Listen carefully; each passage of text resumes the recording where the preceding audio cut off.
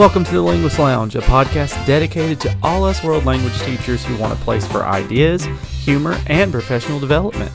Whether you're a seasoned veteran or just starting out in the field of language education, we aim to offer valuable insights and practical tips to help you improve your teaching skills that will better connect you with your students and your craft.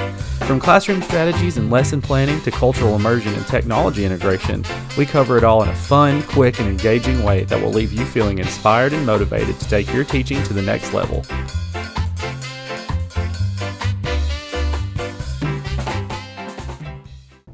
Welcome back, linguists, to another episode of the Linguists Lounge. I'm Luke. I'm Heather. And I'm Delee. And we are so glad to have you today. We are going to continue our series on just meeting the linguists here, and today we're going to actually talk about me. So it's your day, Luke. It's my day. I wish I was able to make songs on the spot, but it never really. I'm not very creative in that way. Yes, you are. I think you absolutely could. This is called me fishing for people to tell me I'm good at something. Oh gosh, we just bought into it so totally easily too. Oh man. Well, it's fine. I love complimenting, so it's fine. Luke, tell us your origin story. Okay, so I was born and raised in Tennessee, in West Tennessee specifically. West Tennessee, me too. Yes, and had lived there my entire young life until I was 18. Moved out, and when I first went to college, I actually went to college as a pre-med major. That is shocking. And I actually really like science still to this day. I have enough credits to have a minor in chemistry. But I just never actually pursued it because anyway, we'll get there in a second. You know how gravity works and all that stuff. That's awesome. I think that's physics. Good for you. See, you know the difference. That's, Look I at you.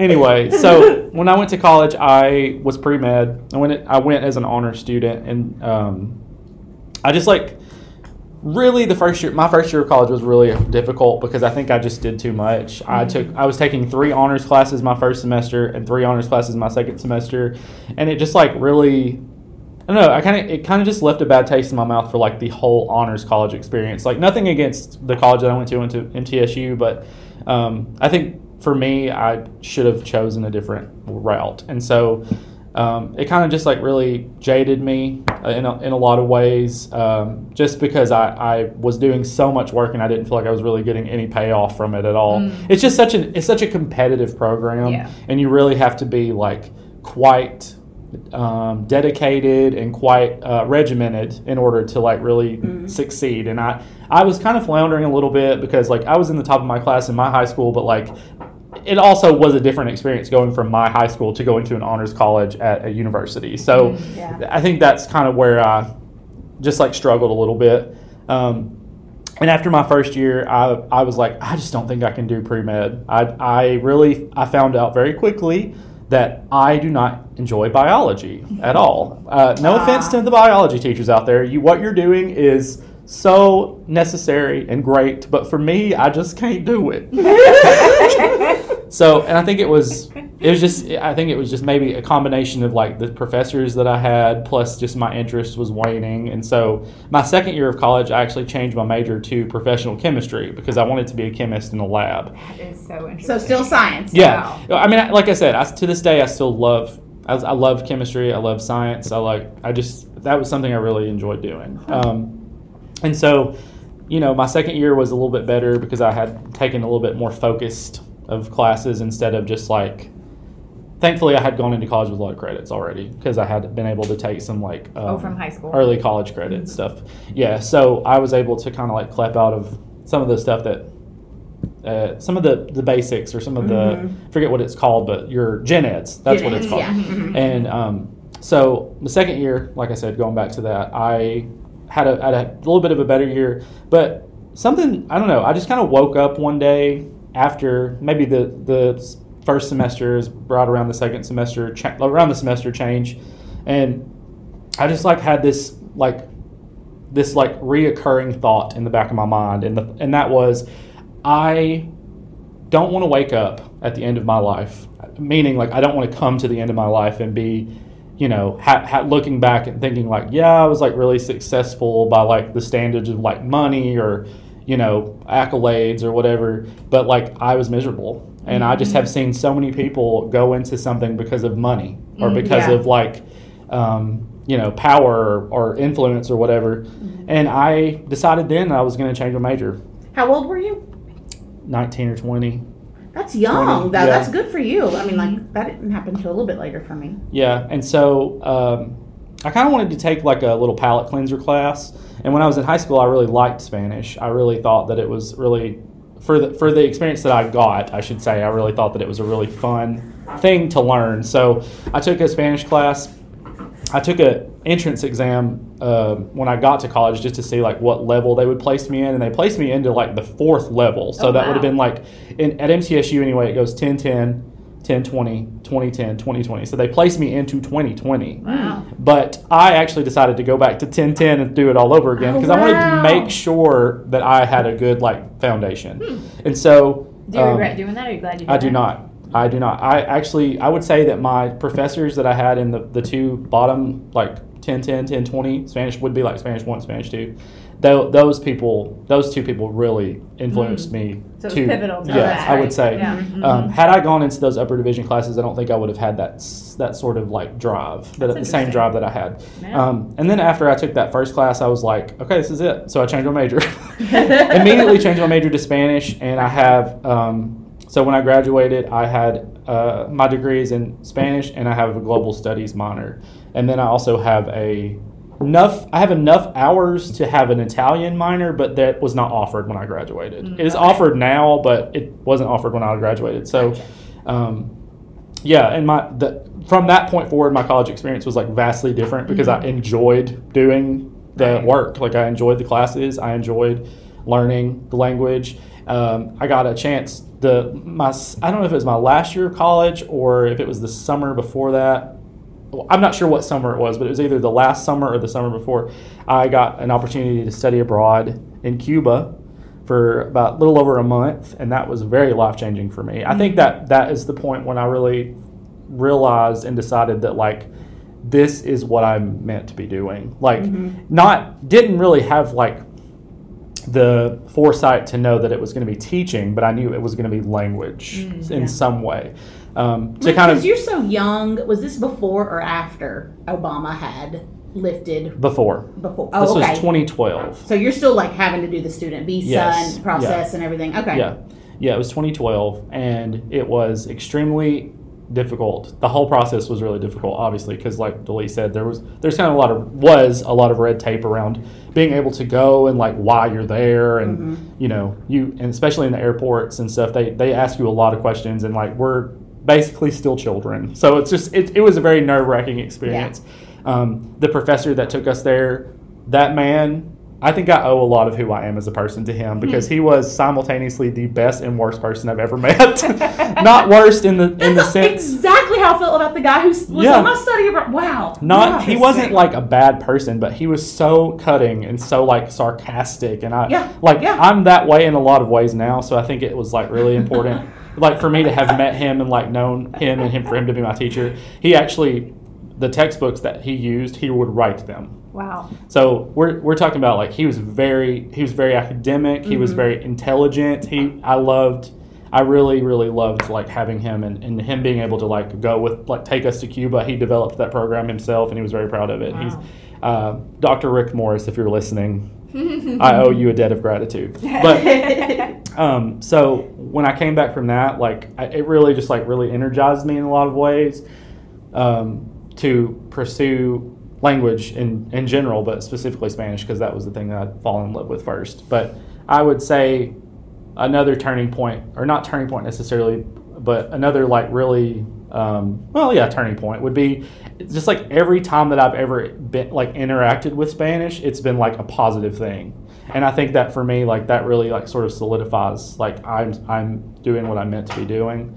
I don't know. My heart is for other people. You know, I say a lot of the times like I chose teaching as a vessel, but like one of the questions is what drives you, and I think for me like the thing that drives me is like relationships, because that's really like what I do this for. Right. If I get to be a part of like their life in some way, like anybody's life, but especially those kids, like that's an important thing for me. So did you know when you majored in Spanish that it would lead to teaching? Because I didn't. I just knew I liked Spanish. No, I had no idea. Actually, I had no idea what I was going to do with it. That was a question that I'm sure that we all get at some point when you go into something like this that's sort of like a liberal arts degree where your parents are like, what are you going to do with that? And I'm like, I have no idea. And thankfully, I have had really supportive parents who really just encouraged me to like pursue the thing that I was interested in. They didn't care so much because like I think it might have just been the sincerity with which I was like coming to them with this thing. Like, you know, I want to do something that I love to do. Like if I love what I do, I'm going to be successful. Success is not measured to me by like dollars or like accolades or fame, but it's measured in like, how do I feel about it? Like, how do I feel about what I do? And I've always felt good about education since I've been doing it. But circling back, so when I graduated college, I had been working for a company and they like wanted to promote me. And so I was like, okay, cool. I don't have any other prospects. I feel like that girl from Pride and Prejudice where she's like, I'm a burden to my parents. I'm 27. I have no prospects. I felt like they were offering me money, so I was going to take it because I needed a job. Mm-hmm. You know, I needed to keep my job, and I didn't have any prospects because, like I said, I didn't know I wanted to teach. And so I worked for that company, just sort of promoted up in that company for like 2 or 3 years, and then left that job, and I went to work as a barista at Starbucks. And is still very good at making coffee. I loved being a barista so much. If there was more money in it, I would probably, I don't know if I would still be doing it, but I would consider it because it was really a fun job. And I love doing that. I drink iced coffee because of you now. Ooh, look at me. Also, look at you, girl. I know, right? Come so far. And so kind of like what the turning point there was I saw that they were, in a district near where we are now, they were hiring an ESL teacher. And I was like, okay, well, I have a degree in Spanish. And I want to try education, and I think this would be like a good opportunity for me to like dip my toes in like being a teacher. And I need to tell y'all, that first year was real bad. Like I went to the interview, and I pretty much immediately, they told me I had the job pretty much immediately because I just hit it off with them. And after the fact, they kind of told me that I was young, and they felt like I was like really able to be taught how to do something because I didn't take education classes in college even. I like for a very brief moment took one education class and immediately dropped it because I was like, I don't want this. Oh wow! So how ironic. So when I went into education, I was going into it not knowing anything about the career, not knowing anything about the profession. I had a team that I was working with who I think maybe were just a little overwhelmed themselves and didn't really have the time to like help me. And so I floundered. I really did. I felt good about the relationships that I built with those kids. And the funny story, the first kids I ever taught graduated this year. Oh, you old. I know, it's crazy. They were in 5th grade. Oh my. But those kids, I felt very endeared to. I felt like I made a really big impression on them as people, like relationally. But as far as like ESL, like I don't think they learned anything. I mean, but to be fair, like I said, like nobody was really, there was no coach, there was no help really. I mean, I had a lovely lady that would come and like help me every once in a while. She would try to give me like advice. And the funny thing is her son was best friends with my best friend when they were in high school. So we had sort of a connection that we didn't know. So I think she felt really not responsible for me, but I think she felt endeared to me in a way as well, and which was really helpful. But and like prior to that, I just had to take the praxis in ESL. So I have Do you have that sort of? I have I forget what it's called. Endorsement in ESL and Spanish. Oh. So anyway, so I have that, and when I left that job, obviously they did not ask me to come back. And I'm happy for that because it really sort of like pushed me to like find a job teaching Spanish because I had quickly found out that ESL was not what I wanted to do. I think that especially because and there's nothing against this or anything, but in this state anyway, especially in the public, I would say K through 12 realm, those students are viewed as a number they're not necessarily viewed as like a person. So it's how easily and how quickly can we get you out of the ESL program and integrated back into the regular classroom. Yeah. So, and that's definitely a generalization, but in my experience, that's what it was. So after that, I worked at a private school for 3 years teaching Spanish and 1 year teaching English, actually, if you can believe it. And that was what it was. If you teach in private school, I think that you are undervalued. I think that you're working. A lot of times, you're doing a lot with a little. So I really appreciate people who work in private, especially K through 12 institutions. I learned a lot about myself there. I learned how to teach there. I would say I became a really good teacher there, and even now, I think some of those things have like come with me to this job because we were under such a microscope all the time. So a lot of the things that come really easy to me are things that may become difficult, they become difficulties for other people. But like for checking me, your email, for right, example. for I'm bad me, at it. You're amazing. Yeah, I'm like the email vigilante. Like if you want to know, we gave you a title at one point. He did not accept the job, folks. It was an unpaid position. I don't know. They But were yeah, calling he's me. really good at it. They were calling me B200's East Hallway Leader Yeah, for a while. for sure. But because he keeps us informed, which we're grateful for. But there may be a little bit of trauma attached to it. there's a lot bit of trauma, I would say. But that really, like I said, that really helped me become a good teacher and a teacher who really thinks it holistically, because I didn't have an option. Mm-hmm. So I'm thankful for that in a lot of ways, but it also has helped me realize what good things I have now. So after that job, I honestly just swore off teaching. Like the last year that I worked there, I was like, I'm not teaching anymore, because I was burnt out. And I really had grown to hate my job, and I really had grown to I was like, I need to do something different. And well, that's the result of being undervalued, like right. you were saying too, expected to do so much and not appreciated. Right. And I had a friend that I worked with there, and she and I actually resigned that job at the same time. And she was like, hey, you really need to apply in this district, the district that we currently work in. And I was like, I don't know, Emily, I don't think that I want to do it anymore. And she's like, no, you need to. So I did. And the day that I applied, I got a call from the principal that I currently work for.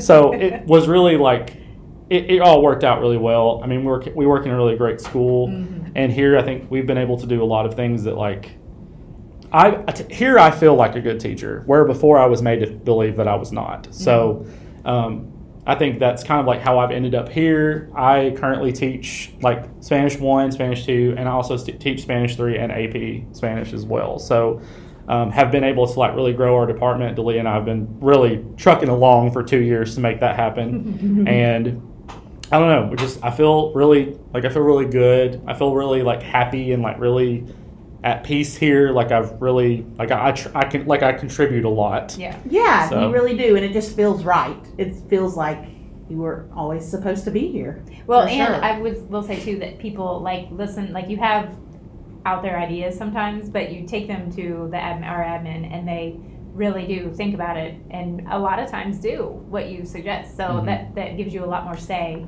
than you've ever had in your other teaching experiences. Yeah. I think before there was so much required, and there was so much creativity that I had to have, and now it's I don't have to do that, but I'm still doing it anyways, because it's just been ingrained in me to be that way. So and it flows naturally from you, but it mm-hmm. almost is easier to do it when it's not required. Yeah. Because mm-hmm. then it flows just so much more freely. Yeah. Mm-hmm. So one question that kind of pops out after listening to that, how has your viewpoint of your career changed over the time that you've been doing it, and the different, public versus private? Mm-hmm. I think I said this in the last episode when we were talking to Delia, but something that I've really realized is it's not so much about the content. I know that I teach Spanish. I know that that's my job, but in the same breath, my job is to create well-rounded people. Mm-hmm. And I think that a lot of times we just get so tunnel visioned into what we're doing that we miss that. Mm-hmm. We miss the emotional and mm-hmm. developmental needs of the students that are in our classroom. So, that has really, in the beginning, it was all about Spanish, or it was all about or ESL, or it was the thing that I was teaching. Yeah. But now I've learned to observe what I'm doing and observe the kids that are around me and tailor that thing to them.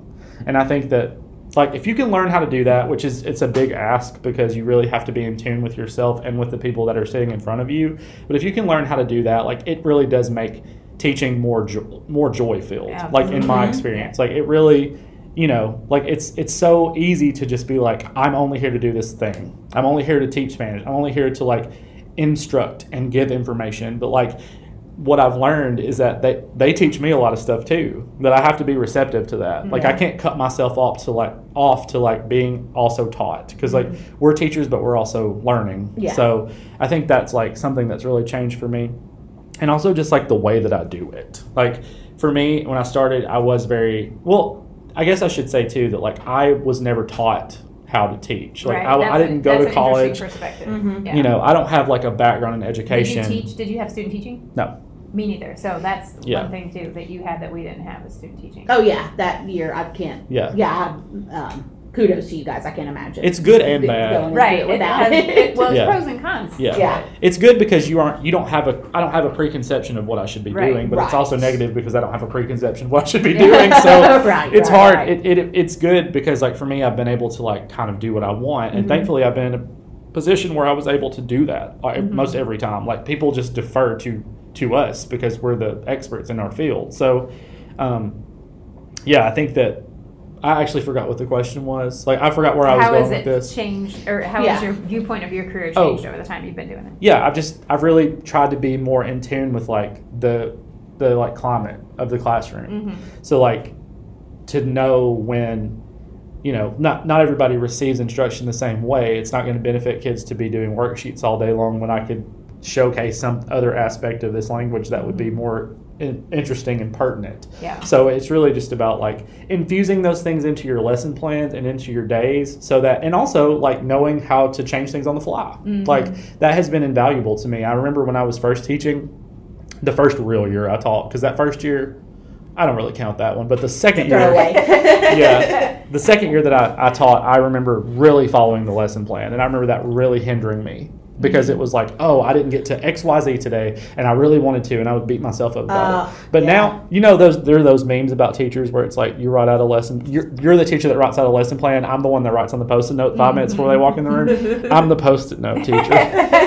Not always, but I will say there's joy in like being flexible and like being able to like change things in a moment's notice, or if you see something. Thank God we don't have to turn in lesson plans. Oh my goodness. Well, we do. We just don't. I have never, y'all, ever a day in my life. You're supposed to. Things that you're supposed to do. For sure. Put that just, on my just be attendance. A really good teacher, and things. Then they leave you alone. Then they just really leave will. You alone. And I think it's important to note here for listeners here to what he's saying. Like his students 100% feel that from him, and I mean they talk about Profe all the time, and so like a lot of times, I don't know, sometimes if you don't know who's talking to you, what he's saying isn't just what he's saying. His students genuinely feel valued and brought into the lesson, and it is real. It's not just theory. It's extremely practical. What he does and what he's saying translates into his classroom 100%. That's so sweet.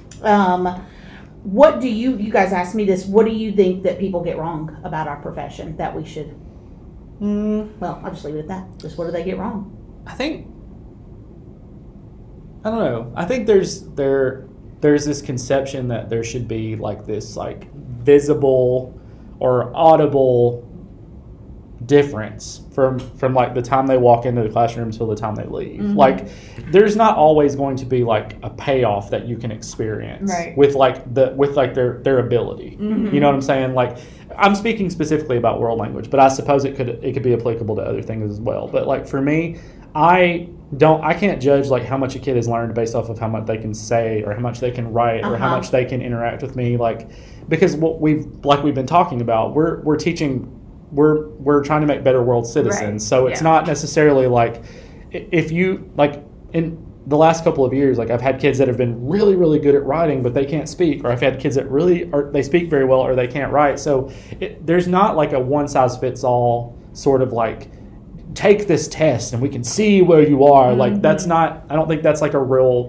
good indicator of like how much a kid has learned, because there's so many like ancillary things as well. Like I tell this story often because I think it's so interesting, but it's so fun. But Delee and I, we swap kids at the semester change. At our school, we have semester classes instead of year-long classes. So if she has kids in Spanish 1, they might come to me in Spanish 2 and vice versa. And I had a kid who, when he came into my class, she told me, well, he doesn't seem very interested. And he's kind of just sits there, like he does his work, but he's not buying in really. I'm doing air quotes. I don't know why I did that. You can't see it, but it did happen. And the one thing that I found for him that really worked and got him engaged was music.